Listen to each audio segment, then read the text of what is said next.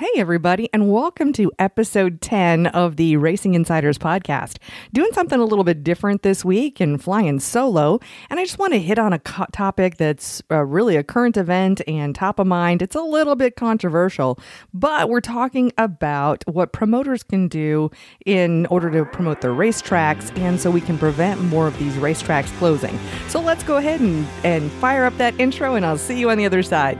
Race fans, it's Wesley Outland of Fox Sports. You're listening to Racing Insiders Podcast, the podcast that takes you behind the scenes to tell the stories of the people behind the brands in motorsports, because everyone has a story. Here's your host, founder of CrateInsider.com, e-com coach, winning motorsports marketing, and marketing video guru, known as the girl who sells race car parts, Kate Dillon. So here's the situation. A couple of weeks ago on Facebook, I saw within the span of 1 week that 4 racetracks were closing. And I just think that is absolutely horrible, and it's more than likely preventable. You know, what these weren't from outside sources where, you know, like a law is passed or something like that. At least one is financial, and a couple of them, I think, they quoted personal reasons, and I'm using my air quotes right now. Well, regardless of your personal reasons, I would say that if I owned a business that was acting like its own personal ATM and was just spitting out a bunch of money, I think that even if I had personal reasons for not wanting to do it, I would probably figure out a way to have somebody else do that for me. So it really, to me, that tells me that it's coming down to mostly money. So that really kind of sparred this big discussion in a Facebook group I'm in, and we were talking about, you know, what can we do as fans and drivers and car owners? What can we do to keep racetracks operating profitably in order to kind of help the sport? You know, I mean, not kind of, but absolutely help the sport. You know, so I really had to think about it, and I thought, well, hey, you know, rather than, you know, offering what's wrong, what can we do that's right? And I think it really comes down to a couple of things. A couple of big things that mean a lot of little things that go into it for sure. So, I mean, I think tip number 1 is that we really need to get new fans to come to the races. And what I've seen, because I am a digital marketer, so I'm out in the internet space and I'm marketing to the masses, and I see that the tracks could really use a lot of help in this. And so I've really kind of thrown myself out there, and I even did a video on my own personal Facebook page, and you're welcome to check it out. Just look for Kate Dillon, and I'll link it. So in the show notes, I'll go ahead and tell you right now, you can find the show notes at racinginsiderspodcast.com/010. And I'll make sure that I've got a link to my personal video as well, where I'm going to talk about a lot of the same things I'm going to talk about today. But also, you know, so how do you get new fans to come to a race?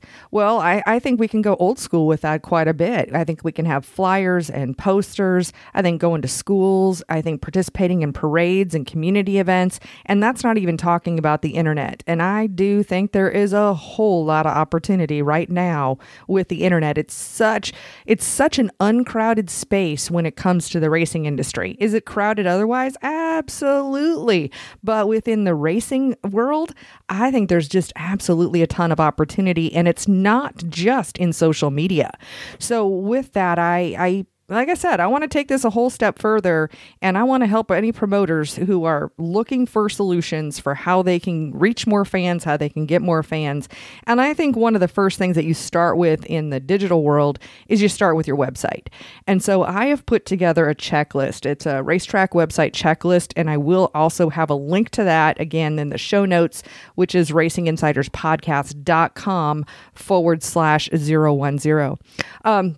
So again, number 1, we want to get more fans in the stands, but then number 2, we want to get them to come back. But before I talk about some opportunities there, I thought it was interesting too, a couple things that have happened.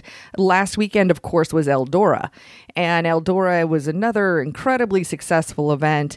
Lots and lots of cars, lots of excitement all over social media. And yeah, it's a crown jewel event.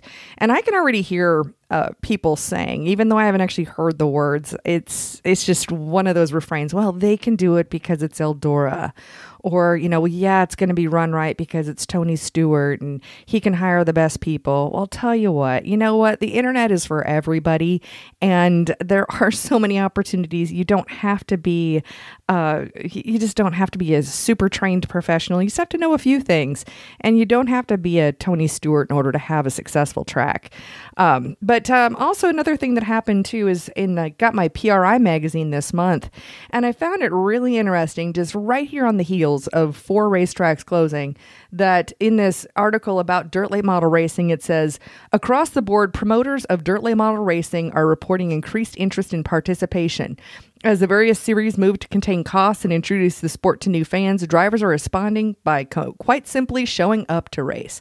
So very, very interesting that PRI magazine is talking about the success of the late models in dirt, and yet we're seeing, 3 of the 4 tracks I mentioned, 3 of 4 of them were dirt tracks, here in the South. So really just such a crazy situation. All right, so back to some other things here, some other tips, is that after we get fans to come, the second thing we need to do is we need to get them to come back. I mean, there's lots of stats out there with being a business owner that it takes, X amount of dollars more to get a new customer than it does to get a repeat customer. So with that, I mean, we want people to come back. Why have that churn? We really can separate this into a few different audiences. You've got the hardcore people that are going to come no matter what. They're just going to show up.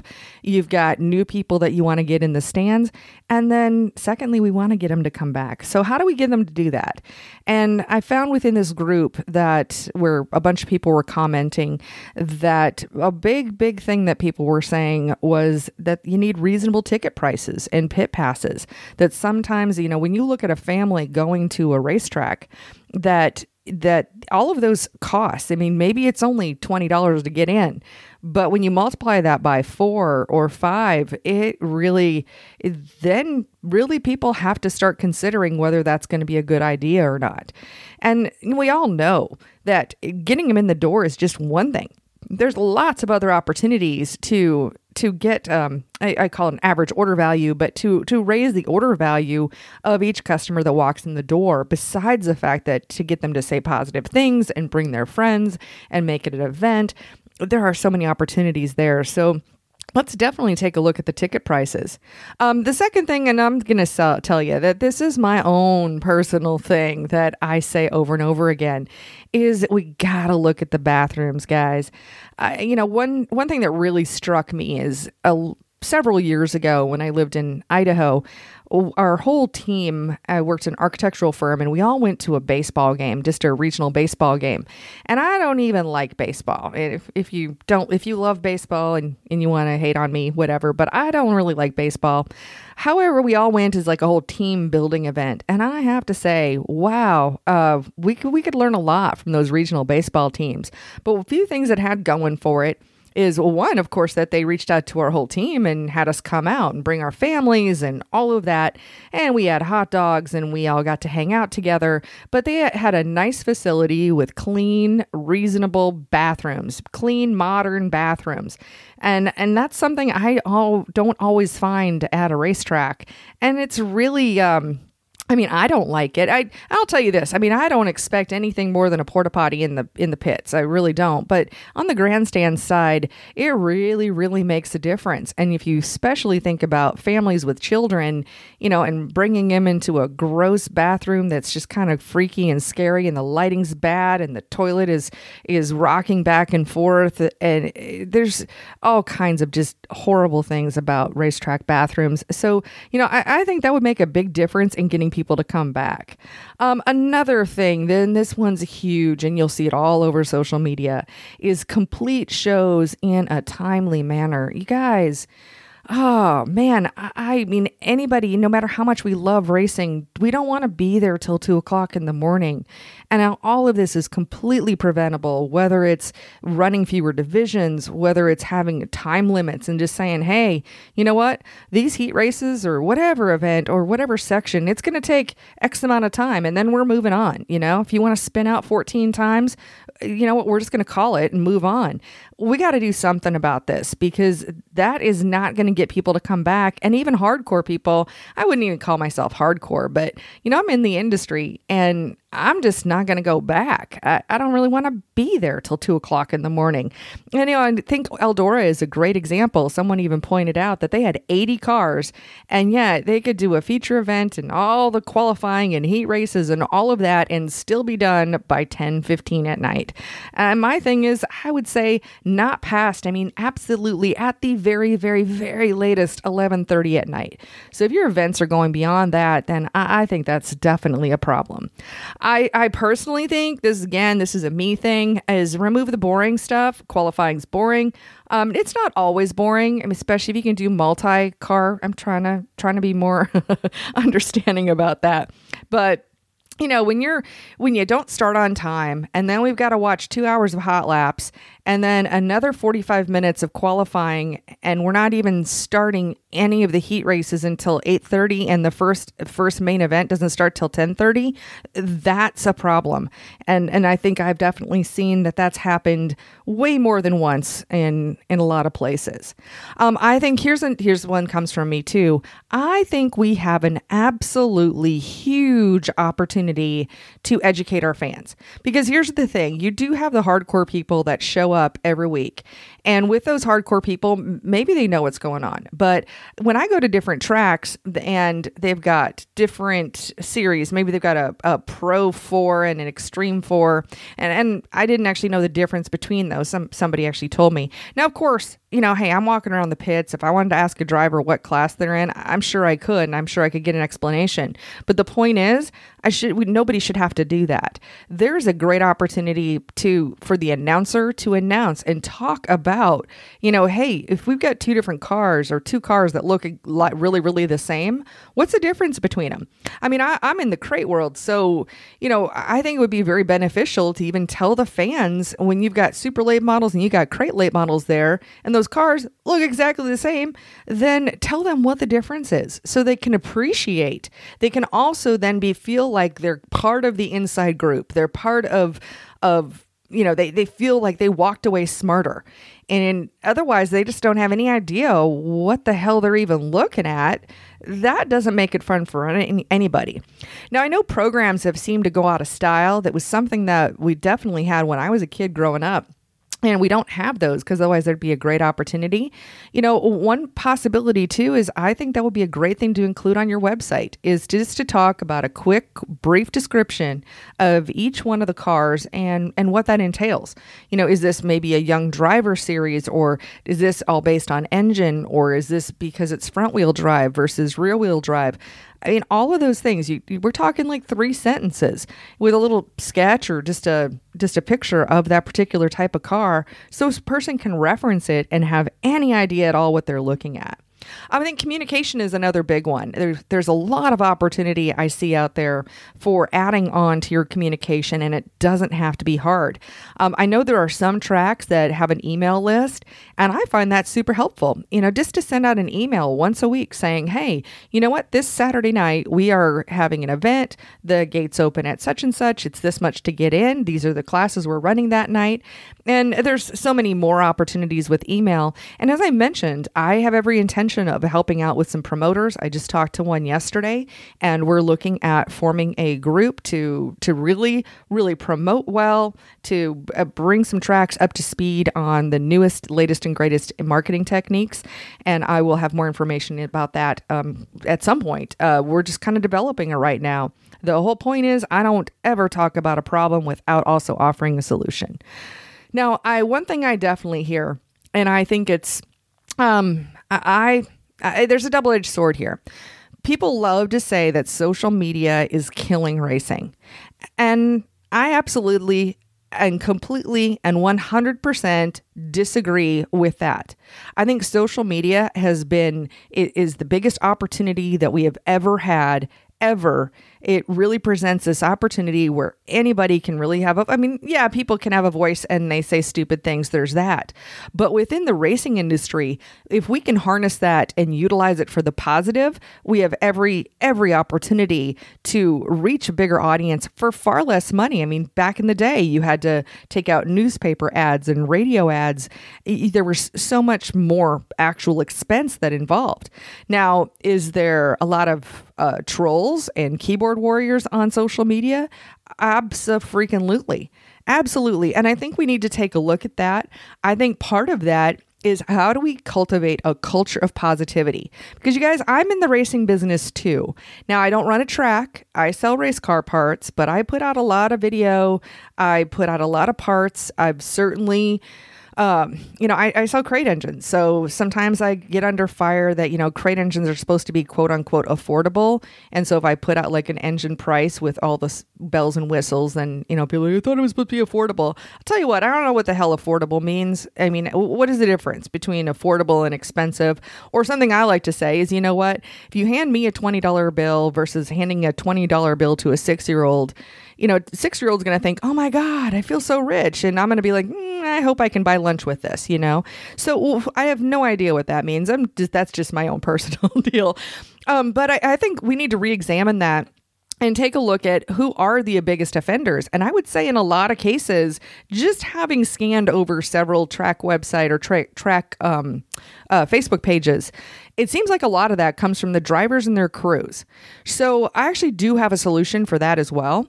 And my solution is the fact that I think we should separate the audiences on your Facebook page between your fans and your drivers and anybody who's associated with them. Because here's the deal, is that in this whole social media sphere, and when we're trying to reach people, and that is becoming harder and harder and harder. I have a ridiculous number of Facebook pages and Instagram accounts, and so I can tell you it's a lot harder today than it was 5 years ago to reach the right people.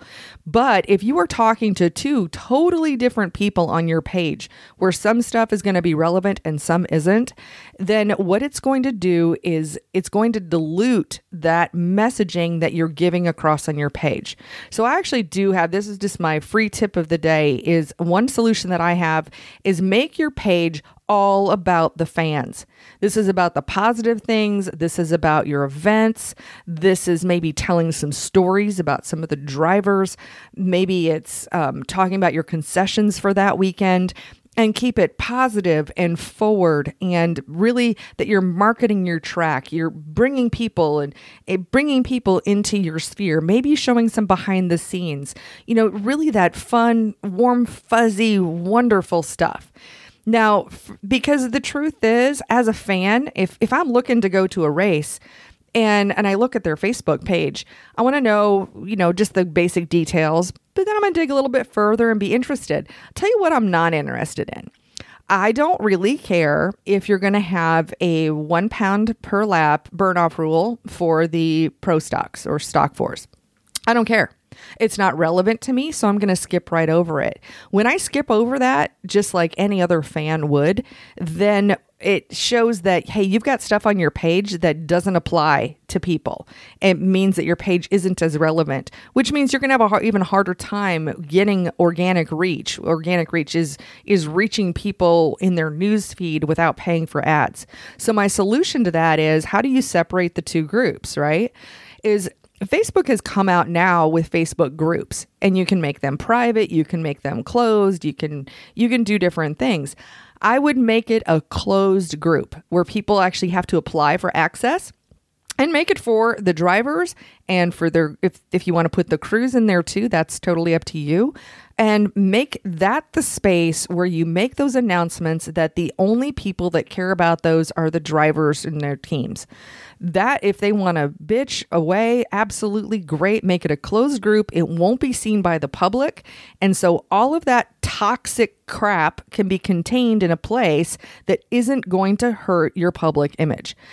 That's would be my solution to that. And I think it would make them happier, because then they can have this free little space. Is it great? No, but sometimes you just have those people that just want to get that off of their chest. You just don't see, I have to say, I just don't see the toxicness from the fans nearly as much as I do from people that are directly involved on race teams. So segregate that and just keep them so that there's no reason for them to be on your Facebook page and commenting. What are they going to say when you have a new post that is like, hey, we want to welcome, we've got Jenny is our newest hire in the concession stand. I mean, what are they going to say about that? There's nothing I guess person can just be mean and then you delete the comment. If people are bad enough, go ahead and ban them. I mean, seriously, just don't be afraid of that ban and block button and make that happen. I really haven't had to use that only a couple of times on my pages, but you know what? It's there. Use it effectively. So that would be, that's one thing. But I actually have another a comment about social media because of this idea where, hey, track bashing. I think another thing to look at, or we need to reevaluate what is track bashing and what isn't. Because like I said, there are trolls, there are keyboard warriors, they're just hateful people in the world. And that's the way it is. But really take a look at some of the comments and figure out what is the difference between constructive criticism and straight up bashing. If someone does have a constructive criticism piece, then why not address it? Because I'll tell you one thing that's positive about that is that if someone has taken their time, they care enough that they left a comment and they want you to know about it. That's really, really important. Actually, it helps your page too, because anytime there's a bunch of comments, you want comments, but you definitely don't want negative ones. But here's the deal. If you could then, instead of coming back and defending, let's just say someone has something like, hey, wow, I went to your track and you were out of toilet paper by 8:15. Instead of saying, you know what, we're busy in the booth. We're busy trying to get the cars on the track. And you know what, we just don't have time. I mean, my God, do you really have to bitch about everything? Instead of becoming defensive, why not instead engage with that person and just say, hey, wow, I am so sorry you had this experience. We're definitely going to take a look at that and get someone to monitor our bathrooms more often. That's a constructive piece, because I'll tell you what is more destructive than these constructive criticism comments is because someone like me, I won't, for fear of people calling me a track basher, I won't leave a comment. In fact, I won't say anything at all. And I'll tell you what I'll do instead. I just won't go back. I won't go back. I won't spend my money. I won't promote the place within private circles. I will probably mention how I'm not going to go back. I'm not going to put it on social media. But wouldn't you at least rather have a chance to engage with those people in a positive manner? And I see a lot of this happens on the series side too. Why not just take these comments in and be like, you know what? Thank you for your comment. Nothing is more destructive than all of that when you go back and forth. Shut it down with a thank you would be, that's mine. Thank you. Be grateful for the fact that they wanted to speak up. So those are just a few tips, and, digital marketing and trying to make sure that you connect with people on the internet it's my life. I mean, this is what I do 8 hours a day, every single day. So my offer out there though, and if you're listening to this, if you're a track promoter, great. Feel free to reach out. Definitely go to racinginsiderspodcast.com/010 for the show notes. You'll see that I have the download for the racetrack website checklist. I will also have my contact information on there. And if you're not a promoter, if there's a promoter that that could possibly benefit. And I don't mean necessarily, this doesn't have to be promoters that are just like on their last dollar. I mean, they could be doing well. I don't care what business you're in. We can always do better. And especially in this internet space, because this stuff not only increases, but it changes. There's new platforms all the time. There's lots of new and creative ways to be successful with the internet at any given time. Plus, we can go with old school methods as well. So I guess at the end of this, I want to thank you for being here. Thank you for listening. And also I'm also going to have another link on the show notes with a link to a Facebook post. So you can go ahead and drop in your comments about what you think would be the best things that would improve racetracks, improve racing, all of those different things. I don't mean it for a bitching post or nothing like that, but let's look at what we can positively do to contribute to our industry, to contribute to our sport. Wow, too many words. But thank you so much for listening, and I will look forward to seeing you on another episode of the Racing Insiders podcast, and I will talk to you soon. Kate out. You've been listening to the Racing Insiders Podcast. Thank you for tuning in. Check out the show notes and past episodes at www.racinginsiderspodcast.com. Again, that's www.racinginsiderspodcast.com. If you enjoyed this podcast, please leave a review on iTunes. This episode of the Racing Insiders Podcast is an exclusive production solely for the private, non-commercial use of our listening audience. Any publication, reproduction, or retransmission without the express written consent or permission of Kate Dillon and Wesley Outland is restricted and prohibited.